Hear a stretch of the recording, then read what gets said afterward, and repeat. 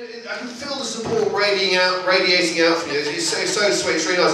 Are you enjoying the show? Yes, fantastic. And how? Oh, front row man. How's it going for you? I mean, I know the pictures are pretty distracting for a man of your age. But are you focusing when the acts are on now?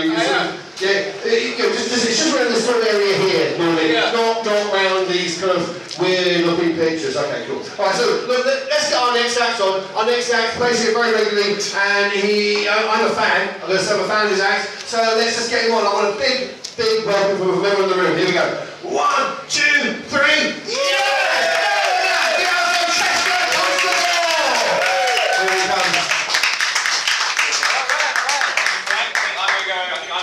As well. Yeah! I like sounding like a crazy preacher in a barn. I like it. I want you to walk in and see me just walking up and down. Have you heard the truth? The truth is me. It is I.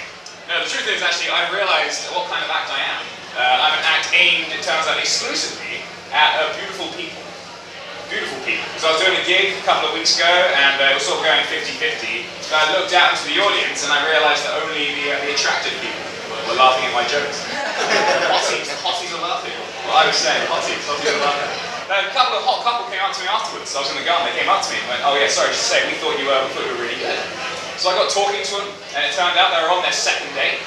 So I spoke to the girl, I asked her what she did for a living, she told me, I made a joke, we all laughed. I spoke to the guy, I asked him what he did for a living, he told me, I made a little joke, we all laughed.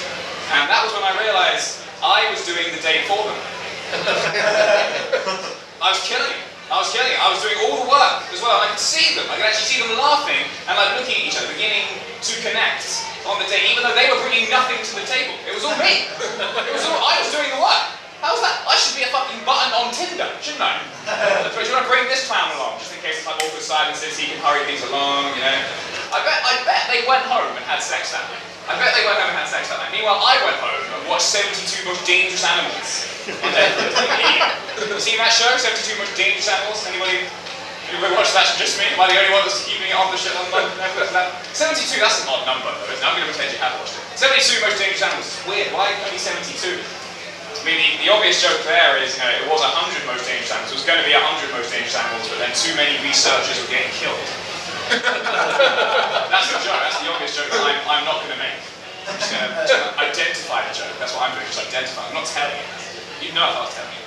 But no, 72 Most Dangerous Animals. Most of them apparently are Australian. Most of them are, are in Australia. I have a friend from New Zealand. That's right next to Australia, actually.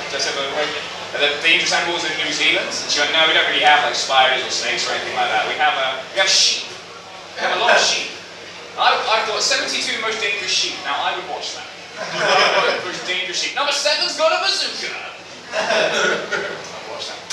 I was actually thinking that the guy who I was doing this back with another amp, ladies and gentlemen. You say that. Got me upstage by an amp. Cough, right? That was my cue.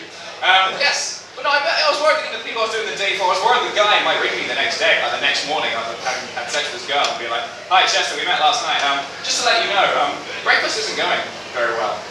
Do you want to come over? I don't know, like, make fun of the eggs or something. Imagine if I just showed up and knocked on the door and like, hi, we met last night, what's that you're cooking? Eggs? Hey, what kind of eggs? Scrambled. Scrambled? Scrambled. So when I tell my friends I'm a comedian, we all get the same response. We get the same response. You tell your friend you're a comedian, they go, you're a comedian? Well, what's your views on Trident? I'm actually for Trident. I'm actually for it. But I do think it should be the last resort. And I mean the last resort. Is that we should start doing silly options before we resort to Trident. I think if we're coming down to it, I think we should agree to send our 20 fattest people against the other country's 20 fattest people, have them fight it out. And see if that settles it. I mean, it probably won't, but might as well do it. See, it's Trident's on the table. You know what I mean? Might as well do that. I think we should have 20 fattest people lined up. Like, okay, there are your enemies over there. Okay, I want you to muller them like you'd muller a pack of Krispy Kremes. Alright? Charge! Come on! Yup, okay. Okay, the starting line was too far back. It was too far back, and next time we're going to bring it a little closer. Okay. How much time do I have, Frank?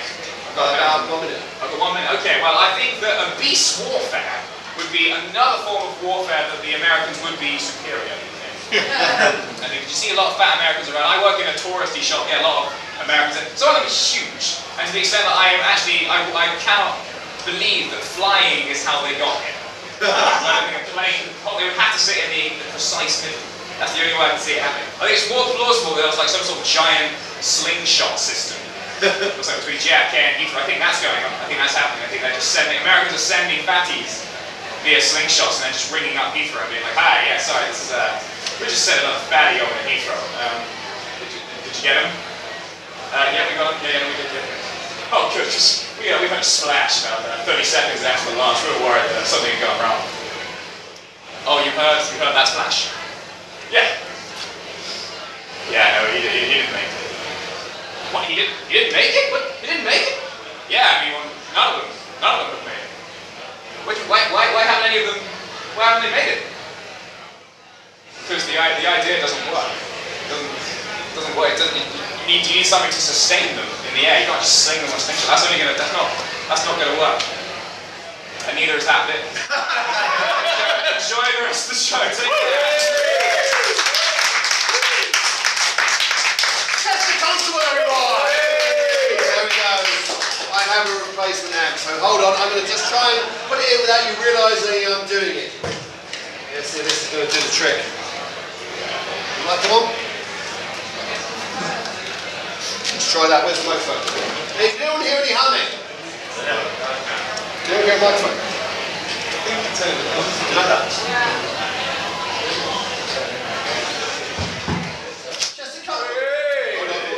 Premature.